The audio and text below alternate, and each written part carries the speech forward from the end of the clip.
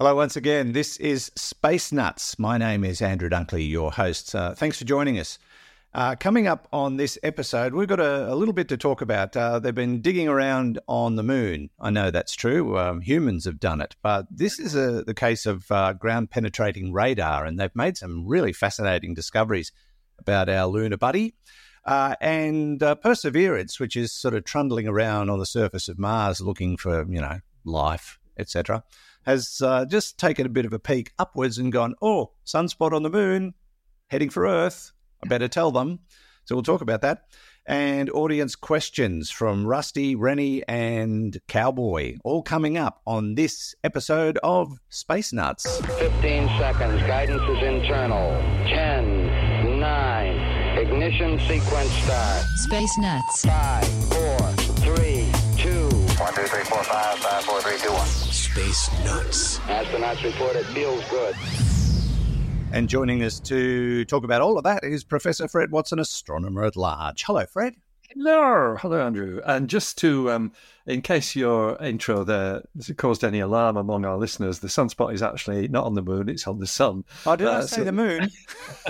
That would be weird. It would be weird, but sunspots on the moon, I don't know. I quite like the sound of that. Yeah. Well, maybe in its turbulent past. Yes, in its turbulent past, that's right, which is probably one of the things that we'll get onto. So, well, might as well talk about it straight away and get straight into it because, it is our nearest neighbour, astronomically speaking, and we're doing a lot of stuff to get there. The Indians the other day landed there, and to much fanfare, I might add, they are thrilled. They are cock-a-hoop. The Indian Prime Minister's jumping for joy.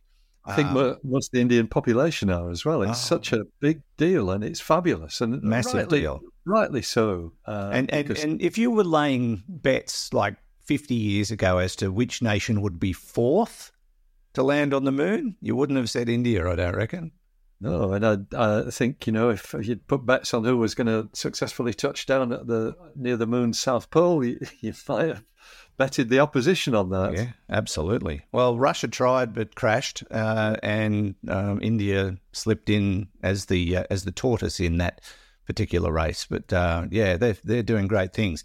But this particular story centers around China's exploration of the moon, and the Chang'e 4 mission continues to make leaps and bounds, which is very exciting.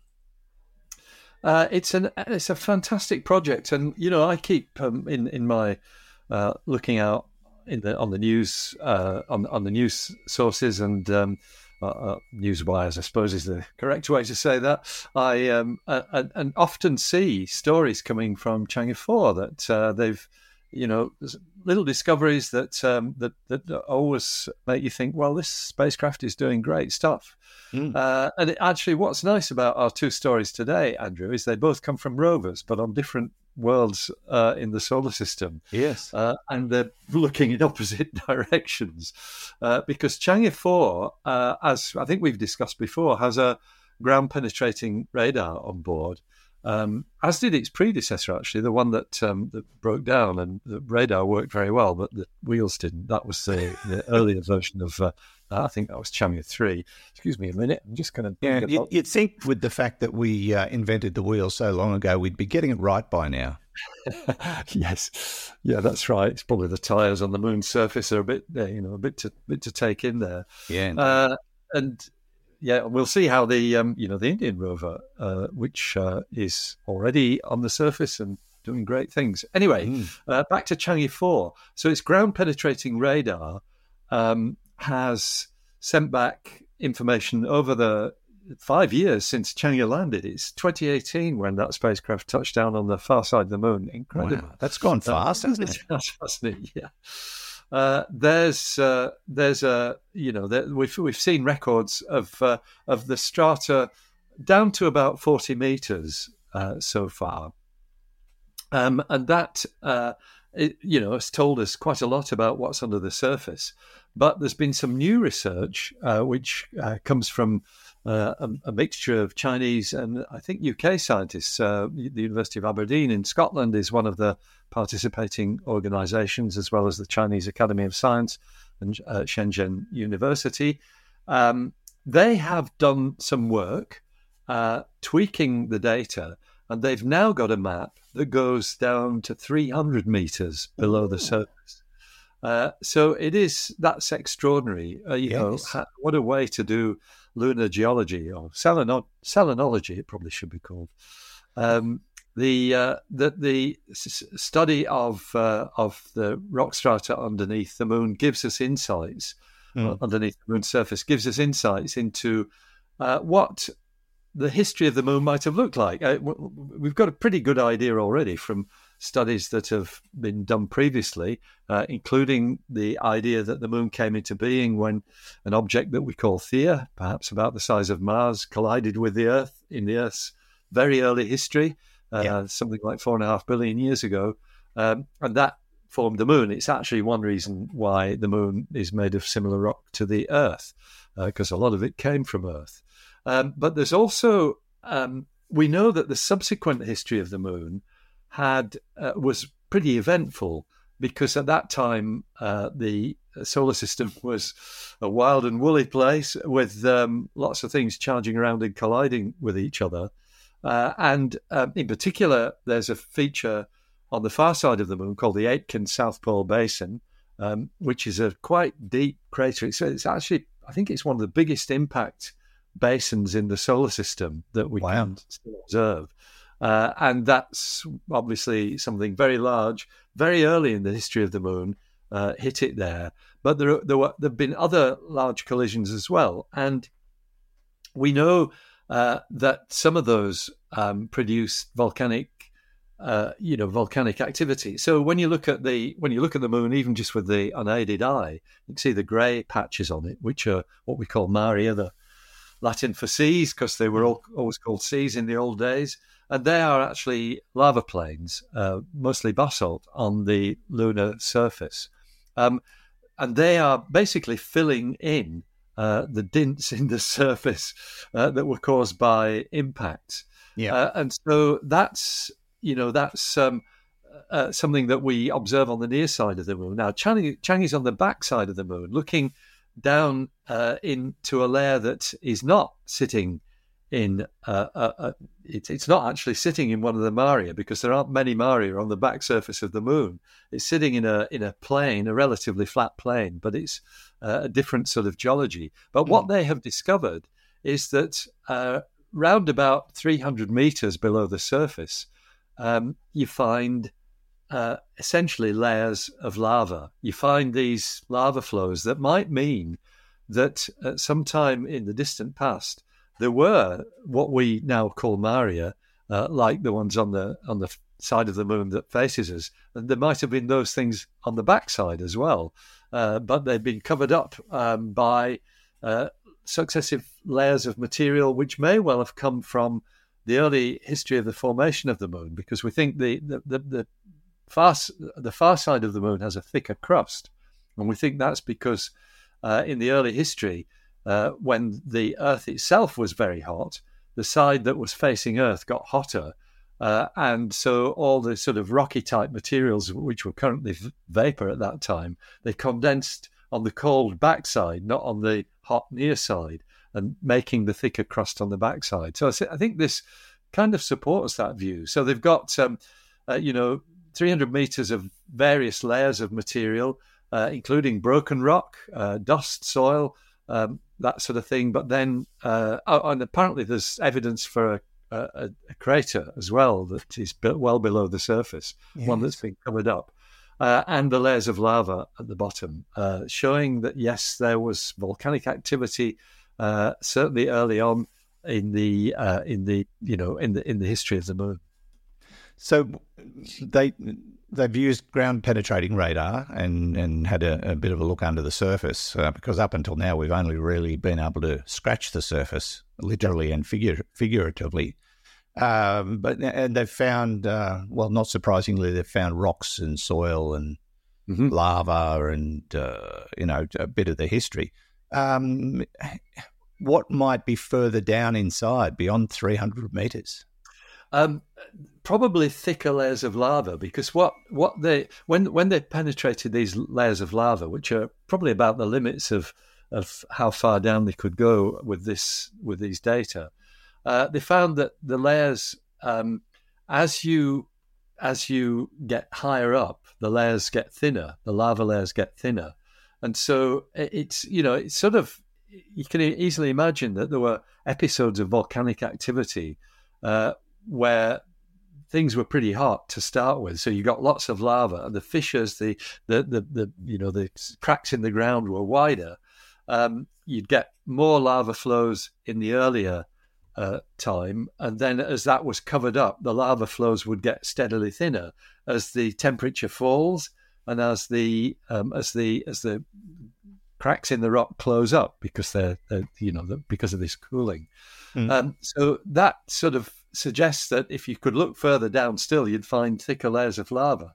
And I don't know whether we will be able to do that, but I think these authors are fairly confident that we might get still more data from the Chang'e 4 ground-penetrating radar. So it's a really interesting page to watch, if I can put it that way, on the web to see what further we might learn from this quite remarkable little spacecraft on the far side of the moon. It's really terrific, isn't it? They're doing great things. Are we likely to? Is the moon likely to have a core? Yeah, we think it does. It's not really known what it is like. Probably cold, because the moon doesn't have a magnetic field. If the moon had a molten iron core like the Earth does, there would probably be more magnetism than there is on the moon. So the suspicion is that there is a metallic core at the center of the moon. That's the natural thing for any kind of planetary object, that the iron sinks to the middle because its own gravity pulls it down. And so you get a metallic core, and iron is a very common element in the universe. So you get a metallic core. But as I said, the thinking is that is pretty cold on the moon. Yeah. I mean, the evidence is suggesting that the moon did sort of get forged out of the Earth after the impact of Theia. There are a few other theories, like it was captured. One wonders what it would have been like had it been captured. We haven't dismissed that theory, but I think we've almost written it off. But if it was a captured object, it probably would be a very different object in comparison to what we've learned about the moon. Yeah, that's right. So it was certainly, until the Apollo era, all bets were off as to how the moon was formed. Yeah. And in fact, a theory that owed its origin to George Darwin, who was Charles Darwin's son. George Darwin was actually an astronomer, and he was interested in the origin of worlds rather than the origin of species, like his dad. And he had this postulate that the early Earth was rotating so fast that centrifugal force pulled off the equatorial layers to form the moon. Now, that doesn't work because we don't believe the Earth ever rotated fast enough to do that. But once Apollo astronauts brought back moon rocks, and it was discovered that their sort of isotope ratios in the material of those rocks is identical with Earth, that said, okay, you've got an origin where the moon has come from the Earth. Yeah. And just going through the history of this a little bit, we've talked about this before, I know, but one of the problems with the Theia theory, or THEIA, you might call it, Theia is the name, and I think in Greek mythology, Theia is the mother of the moon, so that's where it comes from. So this body, Theia, one of the problems with that theory is that in most collision scenarios, you end up with a moon that's made more of the rock from Theia than rock from the Earth. Yeah. And that was always seen as a problem until it's probably about 3 years ago now. Researchers, if I remember rightly, they're in Japan. They pointed out that if the moon was, if the Earth still had a molten surface when the Theia impact took place, and it may well have done, because it was very early in the history, it was probably the lava ocean period of the Earth's history, which doesn't bear thinking about. No. Then you splat this object into a wet Earth, and it turns out that theoretically then you can predict that you're going to get a moon that's made of Earth rock rather than tear rock. That makes perfect sense. Yeah. So I think that's the current best bet for the origin of the moon. Yeah. Sounds like it. All right. We will watch with interest on the travels of Chang'e 4. But if you'd like to read up on that story, it's on the phys.org website. This is Space Nuts. Andrew Dunkley here with Professor Fred Watson. Roger, you're loud and clear here also. Space Nuts. From one rover to another, Fred, let's point our investigative finger at the Perseverance rover on Mars, which has been moving around on the surface very successfully, looking for things that might one day tell us more about the red planet. But it just had a bit of a look around the other day and looked up and went, oh, there's a sunspot. Don't like the look of that. It's heading towards Earth because we can't see it yet, but they can see it on Mars. Isn't that extraordinary? I'm a bit annoyed that they didn't tell us sooner. Well, those pesky Martians. Yes, it's Martians, otherwise known as NASA mission scientists, who are driving the rover. So probably a little-known fact about Perseverance. I guess we all know it's got something called the mast cam, which is a camera on a mast, as you might expect. An amazingly useful piece of equipment, and it's been used to photograph all kinds of things, including the Ingenuity helicopter. Great stuff. But also, every day, a photograph is taken of the sun by the Mastcam. So it looks up every day to the sun and takes an image. And that's partly, it's to look at the sun, but it's partly to be able to sort of estimate the amount of dust that there is around them in the atmosphere. Because dust is always present on Mars. That's why the atmosphere is pink rather than blue, or the sky is pink rather than blue. Dust storms can be extremely difficult events on Mars because you get global dust storms. We had one, I think it was back in 2018, I think it's 2018, the last big one, last global dust storm. Which covered Curiosity with a lot of dust. Perseverance wasn't there then, so you're always on the lookout to see how much dust there is in the atmosphere, just so you kind of know what's coming. Yeah. And in doing that, obviously, you get a collection of images of the sun. But on one taken recently, a very large sunspot group was seen on the solar surface. And so, the orientation of Mars with respect to the Earth means that we cannot actually see that sunspot because the sun's rotation hasn't brought it round to face the Earth yet.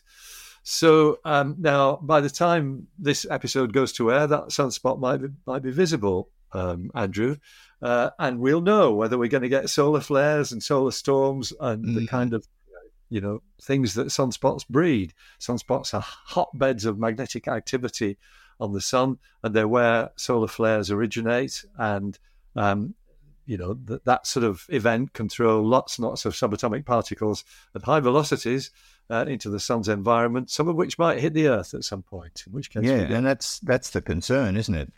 Because with all the electronics we are so reliant on these days. A direct hit from a massive solar flare is not just going to be something that we can go, no big deal. It will be a big deal. It could be, given, as you say, our reliance on electronics, particularly spaceborne electronics, because spacecraft are in low Earth orbit. They're still protected by the Earth's geomagnetic field. Once you get to geostationary orbit, though, you're outside that cocoon of protection, and so that's when you start worrying about your spacecraft electronics getting fried. And of course, even on the ground, you can get effects from geomagnetic storms. I keep talking about it. The event in 1989 when a geomagnetic storm kind of blew all the fuses in, I think it's Quebec province, if I remember rightly. and something like 9 million customers in Canada lost their power supply for several hours because all the overload switches tripped because of the magnetism that these subatomic particles brought with them. Yes, and there's been some famous cases. That one back in the early 1900s, late 1800s, something like that, with the telegraph system. Yeah, that's right. That was the Carrington event, which That's I think right. was 1860s. Yeah, 9 sticks in my mind. That might be the wrong date, but it was that sort of era. And you're right. It was the infancy of the telegraph, and a lot of telegraph wires burned out because the event was so strong. That was the strongest recorded geomagnetic storm in history. And it came from a particularly active region on the sun. In fact, I think a bright spot was observed in the sunspot at the same time, and that's where the name Carrington comes from, because I think that was the name of the astronomer who observed it. So the solar flare, which certainly affected planet Earth. yes, indeed. And the NOAA organization, the National Oceanic and Atmospheric Administration, is responsible for basically offering alerts for these particular events, and they basically continually update people that these events are happening, and they do happen a lot more often than we think. They just don't seem to affect us all that much, but they have had situations where there've been big blackout zones, and there was a case a couple of years ago where a big sort of chunk of the Pacific Ocean was blacked out, and they lost communications with everything that was basically on the water around that area because of what happened. So they're always putting out warnings, and sometimes they're small warnings, sometimes they're bigger. But it also gives people a bit of excitement too, because you might get some really good auroras to look at, Yes, right. sort of hitting the right part of the planet. But the big danger, I suppose, is that we will have a massive sunspot in direct line with Earth and a massive solar flare as a consequence. And that's the one that emergency services are really focused on. And they do a lot of, there's a lot of work going on these days to ready us for such an eventuality. Hopefully never, but it is happening in micro pockets, if you like, around the planet all the time.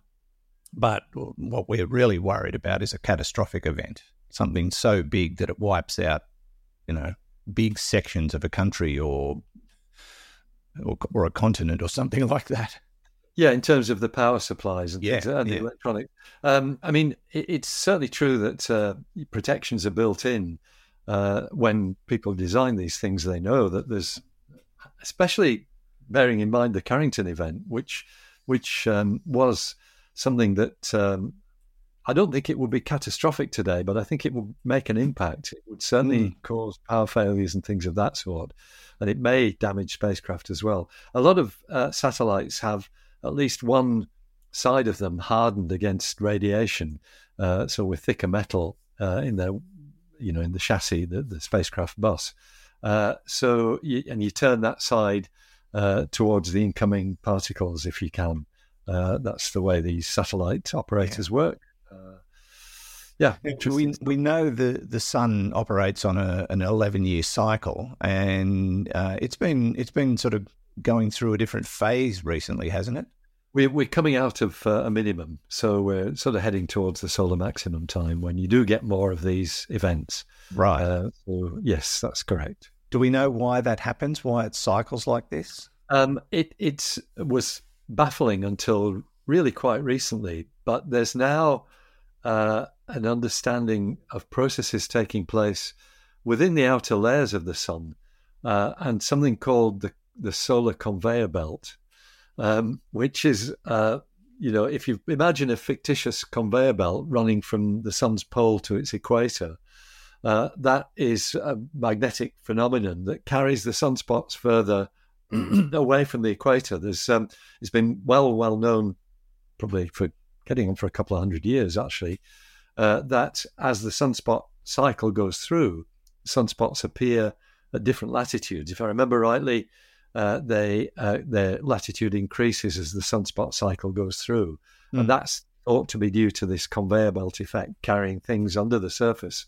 And it's all about magnetism. It really is all based on intense magnetic fields. So the understanding is still not perfect, but I think we know a lot more than we used to about this sort of thing. Yeah. I was just having a glance at the Carrington event to try and learn more about it while we were talking. And what was extraordinary was the effect it had, not so much on the telegraph, even though that was a telling factor, but apparently it caused auroras that were so bright that it woke people up. The glow was so intense. Yeah, that's right. Can you imagine that? And the auroras were seen at very low latitudes: Mexico, Cuba, Hawaii, Queensland in Australia, Japan, China. They all saw the effect of this one geomagnetic storm. Yeah. So it must have been intense. Can you just imagine that? Yeah, being woken up by the aurora, that's quite an unusual thing. Because of the glow. Yeah, it's amazing stuff. So, so with this particular hole that they've or sunspot that they've observed through Perseverance, how long will it take? Did you say to swing around and be visible to us? Like a few days, a week, or something like that. Oh, is that all? Yeah, it's not very long. Okay, The sun's rotation is about a month. I think it's 27 days on the equator, if I remember. All right, quicker than I thought. Okay, so it is a good thing that Perseverance is there and can spot these things for us. Right. Not that we can do much about it, because if it turns out that this sunspot is going to be in direct line with Earth, well, we're just going to have to grin and bear it, and put our aluminium hats on. Or paper bags. I should just add, though, Perseverance isn't the only thing that's looking at the sun from different angles. There's a whole flotilla of spacecraft which are specifically there to observe the sun. So they'll tell us more about it as time goes on. But I just thought it was really neat that we see from one planet a different view of the sun, and get a forewarning, as you said. Absolutely, yeah. Space.com is where you can find that story about the sunspot. They've got a great photo of it too from Perseverance. So, and the mandatory red ring added to the photo, so you can see where the sunspot is, just in case you don't know what you're looking for. I think most people know what a sunspot looks like. This is Space Nuts. Andrew Dunkley here with Professor Fred Watson. Okay, we checked all 4 systems and keying was a go. Space Nuts. Okay, Fred, shall we answer some questions? Oh, let's do that. Or we'll just play them and go, I don't know. Dunno. All right. First one comes from one of our regulars. It is Rusty from Donnybrook. G'day, Fred and Andrew. It's Rusty in Donnybrook. Fred, you seem to have some similar ideas that Adrian Berry expressed in his prophetic book, The Next 10,000 Years, which he wrote in 1974. Did his work have any influence on you? You seem to have some similar ideas there. Just wondering to what extent that might have been. Thank you. Okay, yeah, thanks, Rusty. All right, well, he's kind of put you on the spot there, Fred. Well, I can tell Rusty. The answer's no. Never heard of him, mate. No. Oh wow! I know I'm very poorly read when it comes to things like that. I should check it out though. Thank you, Rusty, for that. I'll go and have a look at a book. Well, 1974. That's the time when I was certainly very active in the space world. I was working at the Royal Greenwich Observatory in 1974 on planetary ephemerides. Do you know what they are? No. Tables of where they are, their positions. So the bit of the Royal Greenwich Observatory I was working at was called Her Majesty's Nautical Almanac Office, and it was formed in the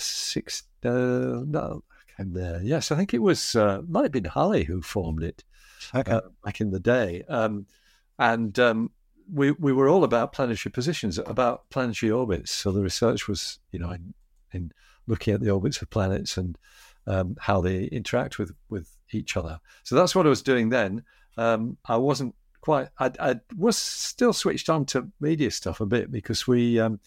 we used to get calls from people wanting to know what they'd seen in the sky and things like that, and I had a lot to do with that. But that book eluded me, so I will check it out. Thank you very much, Rusty, for pointing it out. Yeah, I've just done a quick squiz for it. It's on all of the major book platforms, but it basically is Adrian's work in trying to figure out what might happen in the universe and so on for the next 10,000 years. And I suppose, we're only just a bit past the first part of that 10,000 years in real terms, so maybe not much has changed, but we've learnt so much in such a short time. It's possible that some of the stuff he's predicted might not have happened the way he thought. But apparently he passed away in 2016. But the next 10,000 years, a vision of a man's future in the universe is, could be a good read. So look out for that one. Now, Fred, we have another semi-regular in the form of Rennie, who has got 3 questions for us. Could have taken up the whole segment.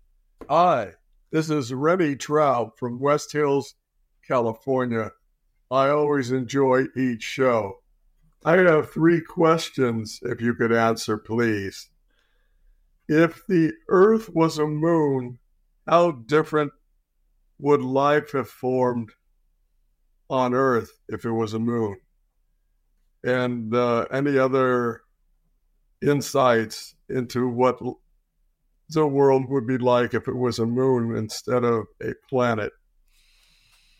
Second question, will quantum computing give us any insight or maybe the origins of everything and make things clearer to us as far as the quantum world and larger masses that work with Newton's laws? And the last question is, could there be elements anywhere in the universe that are not on the elemental table? Thank you. Love the show. Thank you, Rennie. I can answer the last one, yes, because they leave gaps in it on purpose just for that very reason. Is that right, Fred? Yeah, although... Potentially. Yes. It's a really good question. That, I mean, we're talking about the periodic table here, and my understanding is it's pretty complete. Oh, okay. Because there's a bit of history with this. Just answering Rennie's last question first, in that if we go back, 100 years actually, people were still baffled by the spectrum lines from nebulae. So nebulae, clouds of gas that are excited by usually a nearby star, causing them to glow with characteristic colours. And those colours come from the emission of light from elements at particular wavelengths. So hydrogen, for example, has a very strong emission in the red part of the spectrum. It's an emission line called hydrogen alpha. And then there's a whole sequence of them. Hydrogen beta is actually in the blue.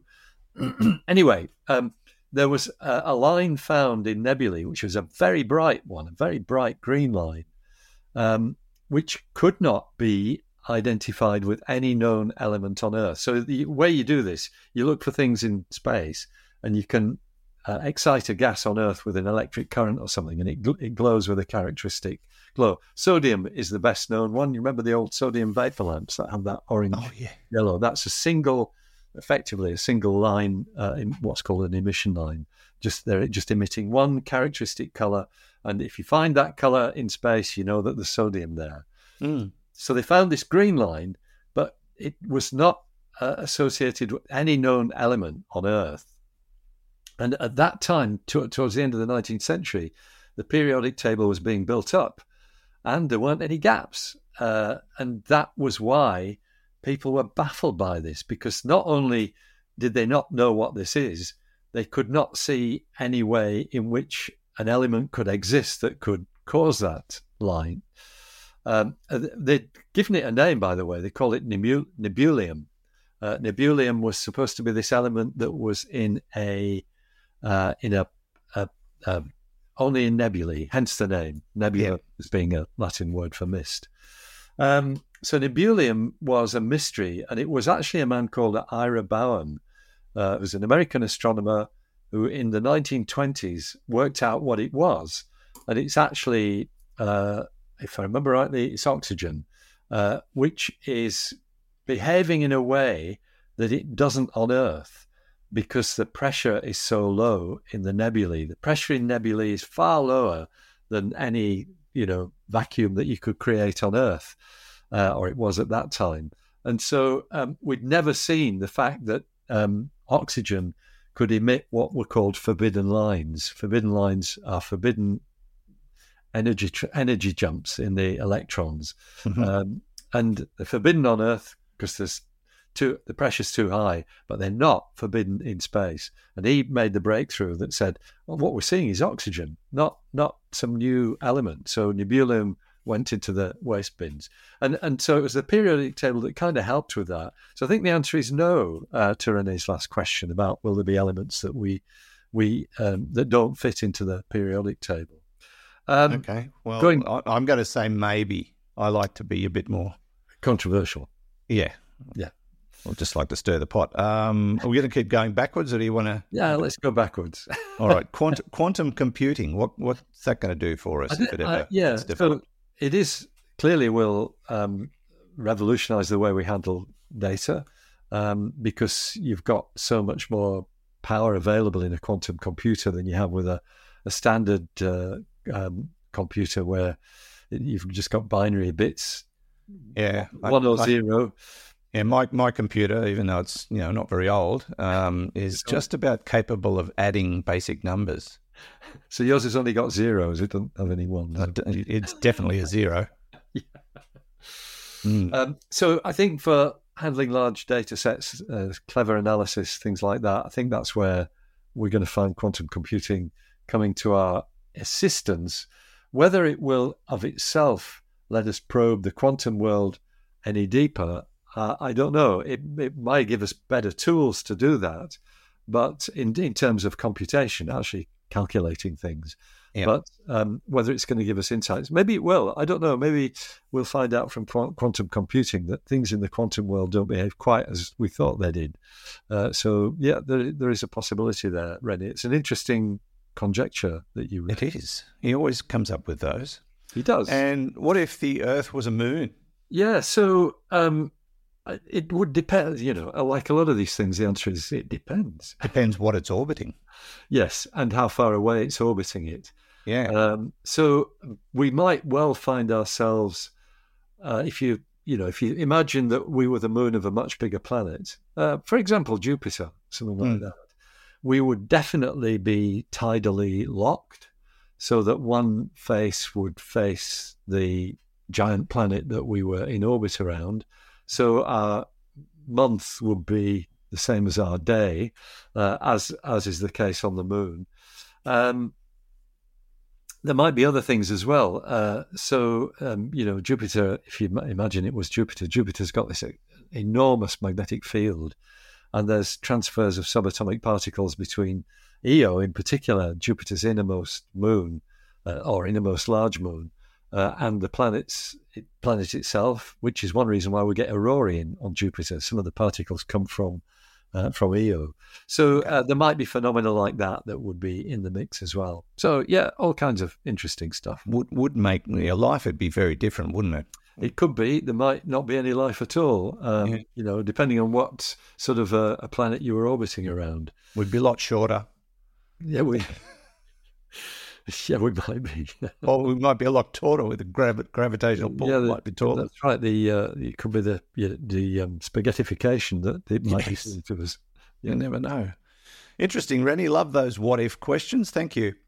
And finally, from a Twitter, I can't call it that anymore. What's it called? X, from an ex-listener who calls himself Cowboy Tune. Hi, guys. Question for you. How small can a black hole be? If you had a black hole the size of a tennis ball or something, how close could you get to it before noticing its effects, e.g. time passing more slowly as opposed to everyone else? Can they get that small? I know they did some tiny ones at the Large Hadron Collider. Apparently, yeah. Well, actually, it was, that was one of the criticisms when the new improved Large Hadron Collider was switched on, probably 2011 or 2010 thereabouts. We destroy the planet. People saying, "Yeah, you're going to create black holes," so what the Large Hadron Collider did was, on there, I don't know whether you remember this, they had a whole lot of webcams showing, security cameras on the site. And if you clicked on them, you could watch them, and suddenly they'd all start disappearing and getting sucked in because a black hole had been created. It's very good. No, they did that. No, it was very nicely done. And the answer, of course, is that nature throws subatomic particles at us with much higher energies than the Large Hadron Collider could ever create. So they don't produce black holes. So no, but so there is a bit of an answer to this. Now, there is a theory, and it was Hawking actually who basically proposed this, that in the aftermath of the Big Bang, you got a whole series of what are called primordial black holes, which came in all sizes. They weren't just the massive stars; they were all sizes. Some gigantic ones, as well as some little ones, little mini black holes. And in fact, they were, for a while, postulated as the cause of dark matter, or being the source of dark matter, that these mini black holes were dark matter, what we see as dark matter, because there were so many of them. There's no real evidence that happened. It's still a conjecture that people look at and think about. But it's interesting that our ex-listener, former Twitter listener, postulated the size of a tennis ball, because that, if I remember rightly, is about the size of the event horizon of a black hole of the mass of the Earth. I think it's 18 millimeters. Wow, there you are. So an Earth mass black hole would have an event horizon the size of a tennis ball. I don't know how far away from it you would have to be before you were immune to its gravitational effects. Probably you could get fairly close before you started getting spaghettified. But I wouldn't trust it, I have to say. If somebody brought me a black hole the size of a tennis ball, I'd say, take it away. I don't want to be anywhere near it. Just put it in an aluminium box. That aluminium's awesome stuff. Yeah, or a paper bag. Put the black hole in an aluminium foil container in a paper bag. Yeah, that would do it. We'd be fine. But we are learning that there are all sorts of weird and wonderful things with black holes. We've still got a lot to learn about them. We're now able to image a couple of them. Yeah, that's right. So we've got a reasonable look. But, so many questions yet to answer about them. So many.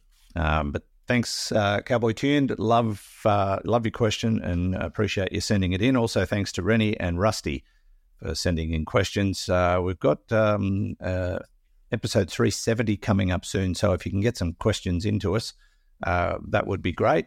Just go to our website. I'm going to do that right now, and there it is. Click on the AMA tab. You click on that, and it says sod off, we don't want to know.